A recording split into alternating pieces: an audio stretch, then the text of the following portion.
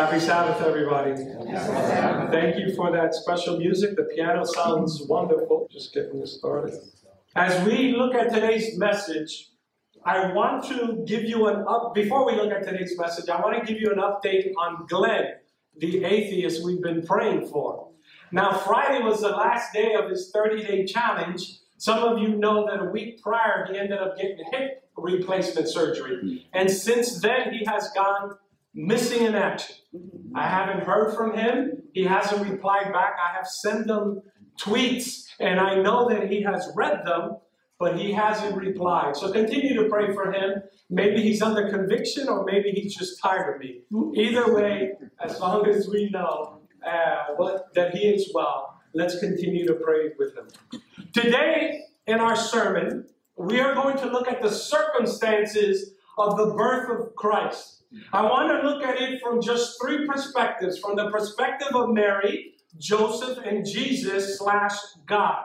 And the first glimpse I want to look at is found in the book of Luke. So I ask you to open your Bibles with me to the book of Luke, chapter 1, beginning in verse 26. Luke, chapter 1, beginning in verse 26.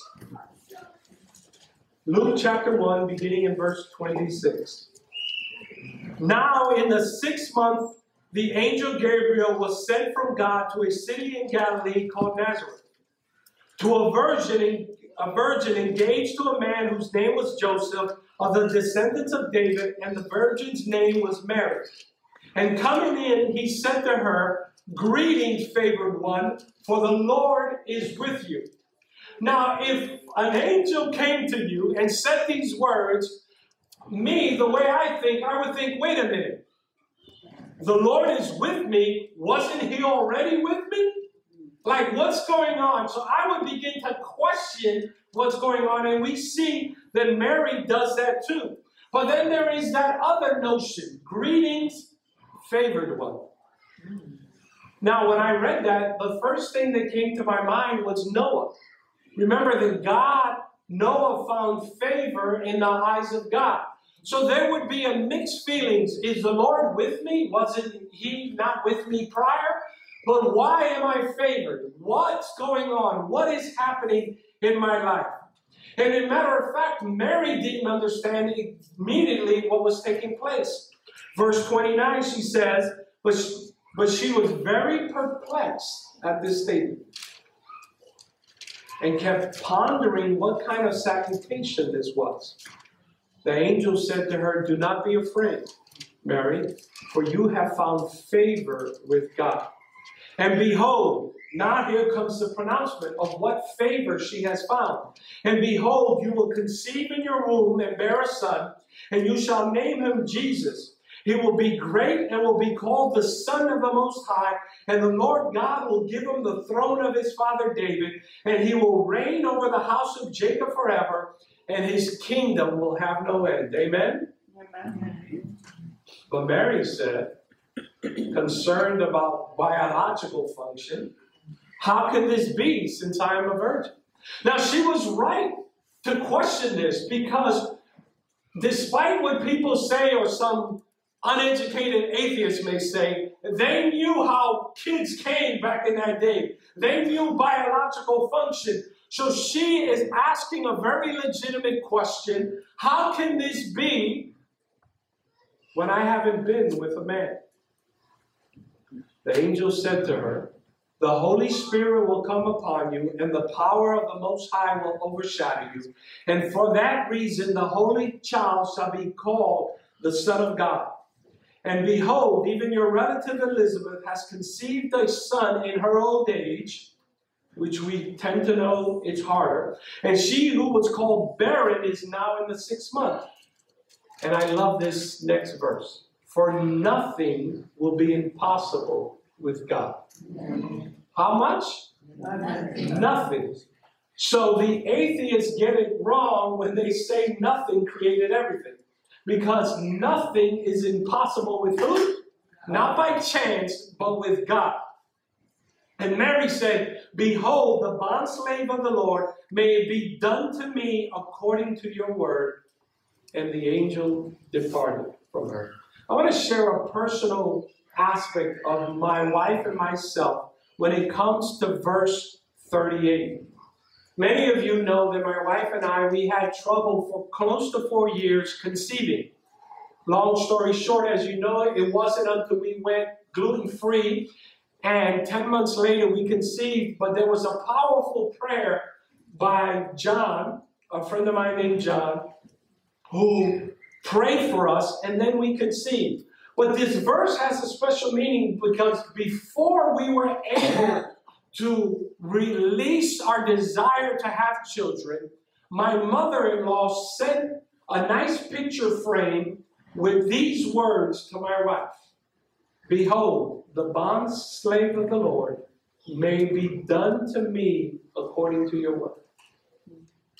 And if we're honest, my wife really didn't like that my mother-in-law sent this verse. We weren't prepared to be without children. We weren't prepared to relinquish that desire to the Lord. But as fate would have it, it wasn't until my wife let go of the desire to have children that we conceived Hannah, and now we have Leah. And it is not until we leave every desire that we have to do it our way that God will act in our favor. May it be done to me according to your word should be the prayer and desire of whatever we want, that we should leave it to the Lord. And so we see in the life of Mary these emotions. She was perplexed and pondering. She had fear but was given reassurance. She was questioning and seeking understanding, and then finally she accepted and submitted to the will of God. Overall, Mary's emotional journey in these verses moved from perplexity and fear to questioning and ultimately to acceptance and submission. This progression reflects a deep faith and trust in God's plan. Despite the initial natural human reactions and confusion and apprehension, she surrendered her will to God. We see this in our own lives, not just once, but on a repeated basis as we journey on this road we call sanctification. Like a child who is building trust in his parents with every passing day, week, month, and year. This wasn't a one-time experience with Mary, and it's not a one-time experience with us. At each level, we have to grow deeper in our trust and surrender more our will to the will of God. So I ask you, ladies, how would you have felt being visited at that angel and given these very words? Now we turn to Joseph. Turn with me to the book of Matthew, chapter 1, beginning in verse 18. Matthew, chapter 1, beginning in verse 18. Matthew, chapter 1, beginning in verse 18.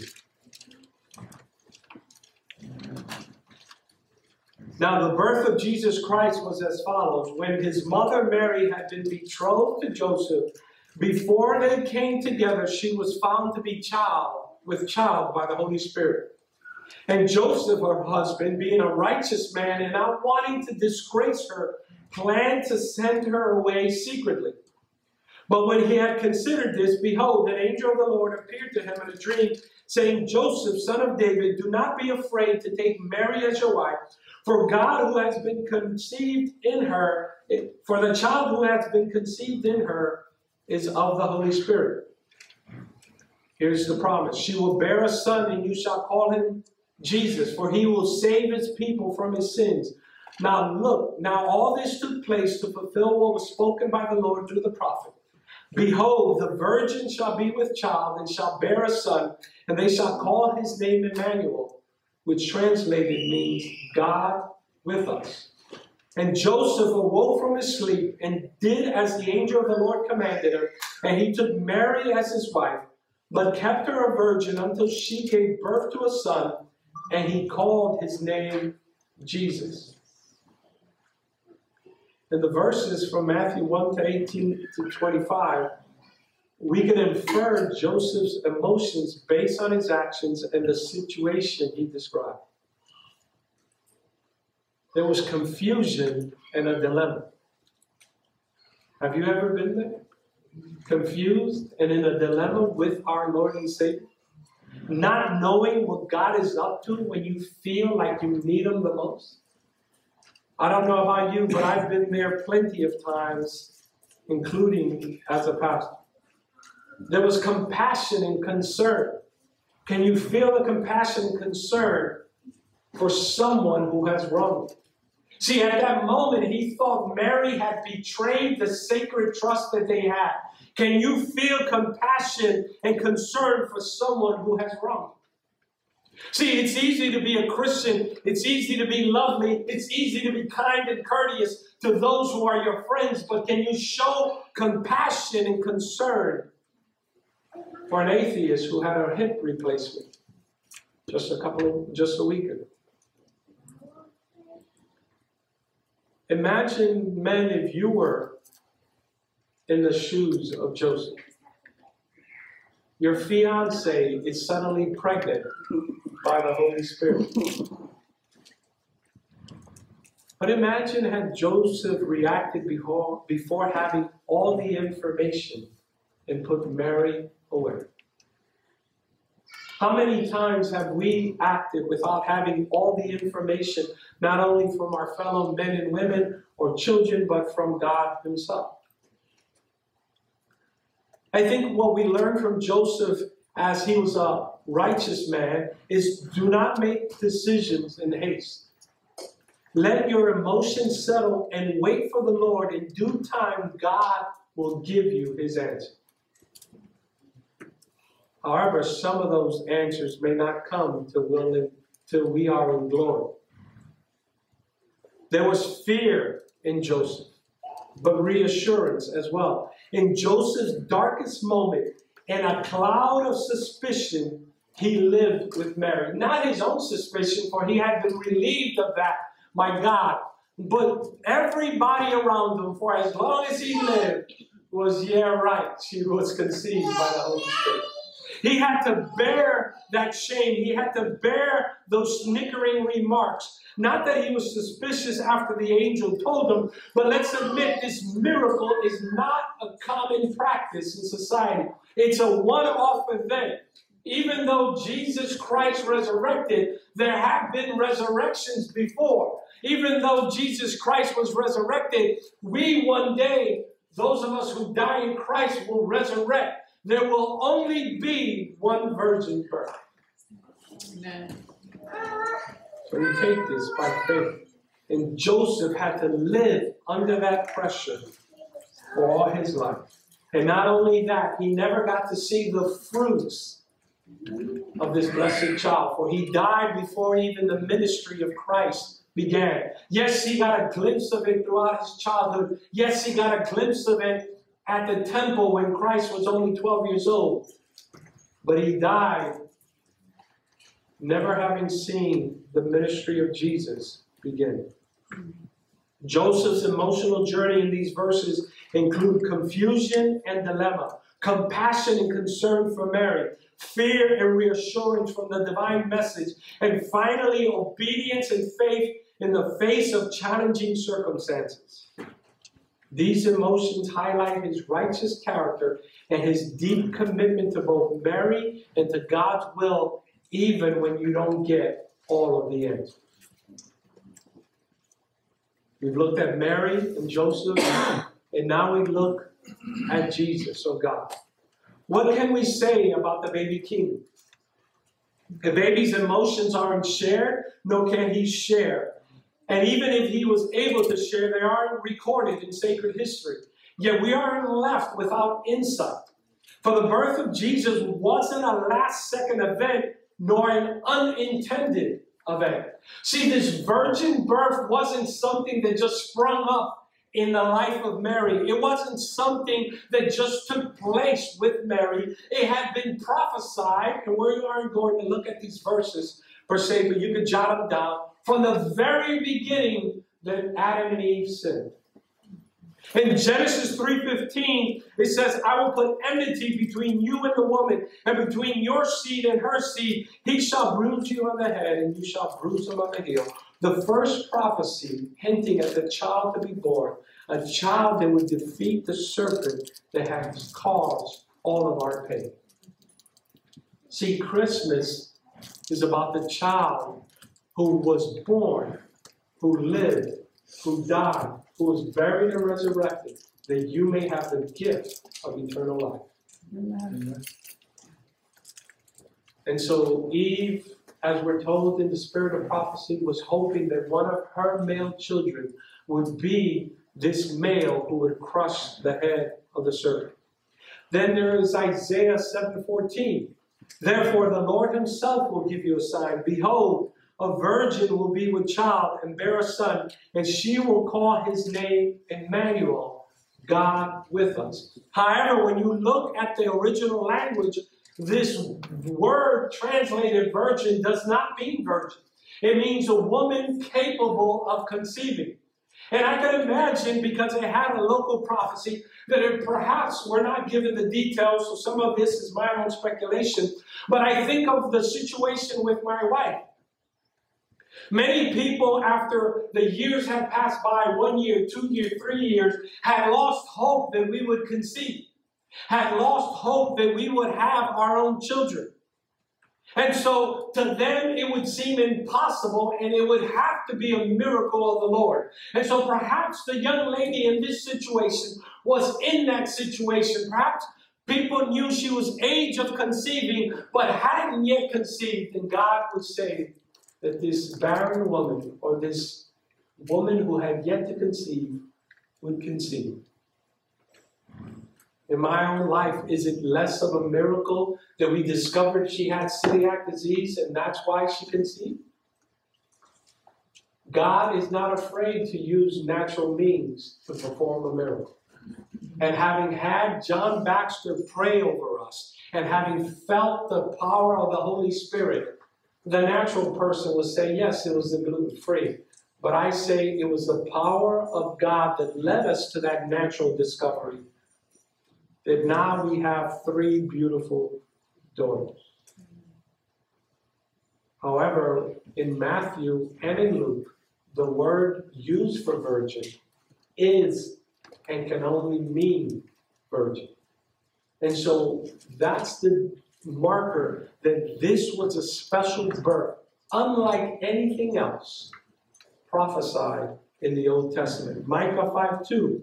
But as for you, Bethlehem, where the baby was born, too little to be among the clans of Judah, from you will go forth for me to be ruler in Israel. His going forth are from long ago, from the days of eternity. So now we're not just talking about a little human baby boy, but this individual who will be born in Bethlehem, his days are from when? Eternity. Jeremiah 23:5. Behold, the days are coming, declares the Lord, when I will raise up for David a righteous branch, and he will reign as king and act wisely and do justice and righteousness in the land. Once again, a prophetic announcement that there will be a child born who will rule as king and act wisely and do justice and righteousness.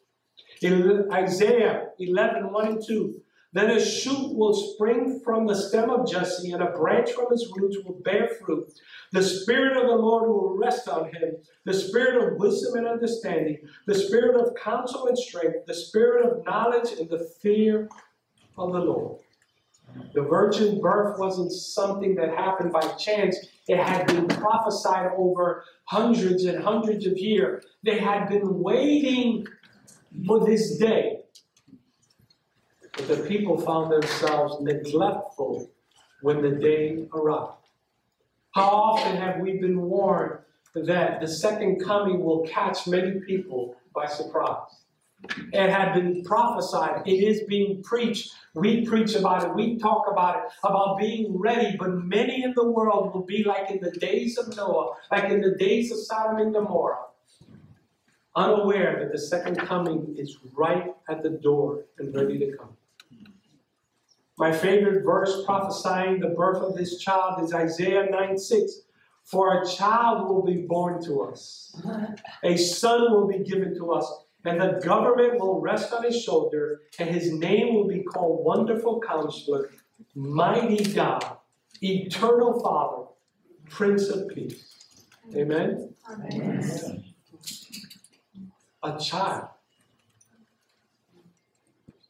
Those of us who have kids or been around kids, how helpless is a child?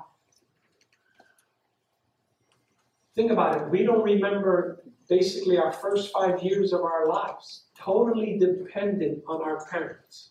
Totally dependent on our caregivers. But a child will be born and he will be a wonderful counselor, mighty God, eternal Father, and Prince of Peace. And the New Testament tells us in Galatians 4:4, but when the fullness of the time came, God sent forth his Son, born of a woman, born under the law. And what time is this? But the prophecies of Daniel chapter 9, which tells us about the ministry of Jesus as the Savior of the world. And this was unique to Christianity. Unique in the Old Testament, because in Daniel chapter 3, the Chaldeans tell Nebuchadnezzar that the gods do not dwell in human flesh. But unlike the gods of Babylon who do not dwell in human flesh, Daniel chapter 3 is a reminder to us that the Jews did not believe this. Because God has always said, build me a sanctuary that I may dwell among you. And Hebrews tells us that a body you have prepared for me. Because he wanted to be intimate with you. He wanted to be intimate with me. He sent his Son that he may dwell among us, that he may be born among us, that he may walk our path, that each of us may accept that baby child and recognize in him this helpless babe, the God of the universe. He was helpless. But God has always wanted to be intimate with us. He asked them to build us a sanctuary that I may dwell among you. But he himself created our first home with Adam and Eve. In Eden, our first parents had an intimate relationship with God. Then after sin, he said, build me a sanctuary that I may dwell among you, that a body you have prepared for me. All in all, he is our man of sorrows, acquainted with grief. You think of the garden, it was perfect. We could touch everything except for that one tree. And then the King of Kings, who had everything, is born in a lonely manger to poor parents, the opposite of what Adam and Eve had. They wanted a higher status. He came for a lowly status. They wanted power and desire. He came for humility and servanthood. And so you put yourself in one of these situations. Who are we in the story of Christmas? Are you Mary, who receives the good news of the gospel and wants to share with everybody, who understands that God has a special mission for you, and your mission is to share the gift of Christmas with other people and rejoicing with them in the joy that you have been favored by God? Or are we Joseph at Christmas, who, yes, is happy for the situation, but always has that tinge of wondering what could be? For even in the most faithful human, the most faithful Christian, we have moments of doubt. Are you Joseph, who played a big role in the life of Christ? Yes, he raised him. But as far as Scripture, he's quickly forgotten. We don't know what happened to him after the temple with Jesus. We don't know how he died. We don't know where he's buried. Not much is said of him. Are we content to play the role that God has for us during this Christmas season?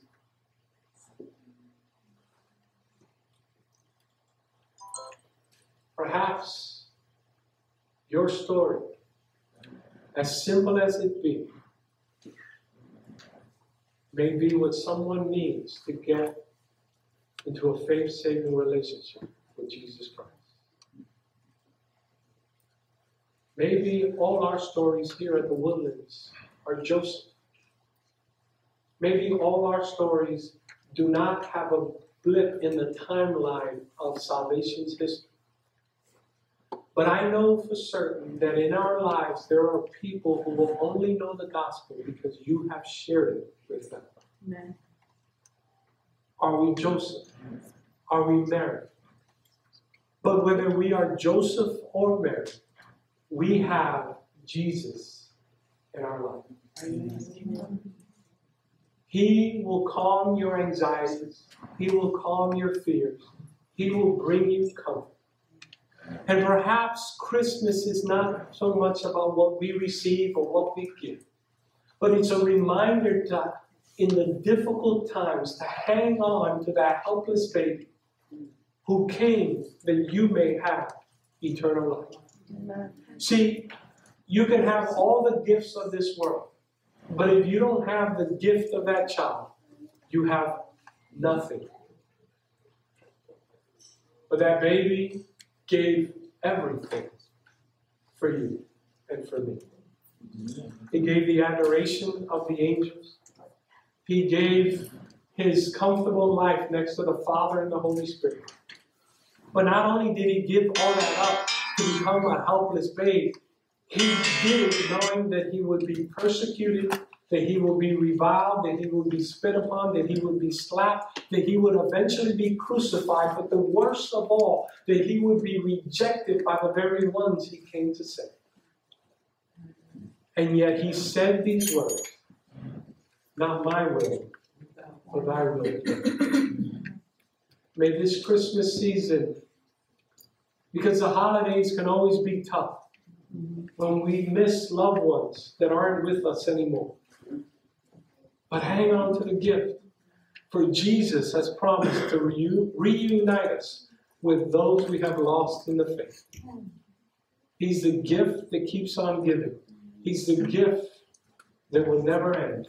He is the gift of eternal life. Amen. Let's pray. Dear Heavenly Father, I thank you for your love. I thank you that in the life of Mary, we see the spectrum of emotions, that we see that we can have a prominent role like Mary or a secondary role like Joseph. But no matter what, both have Jesus Christ as their Savior. Father, may we never forget whether we play a primary role or a secondary role to share the gift that will give everybody eternal life. We thank you and we love you. In your Son's name we pray. Amen. Amen.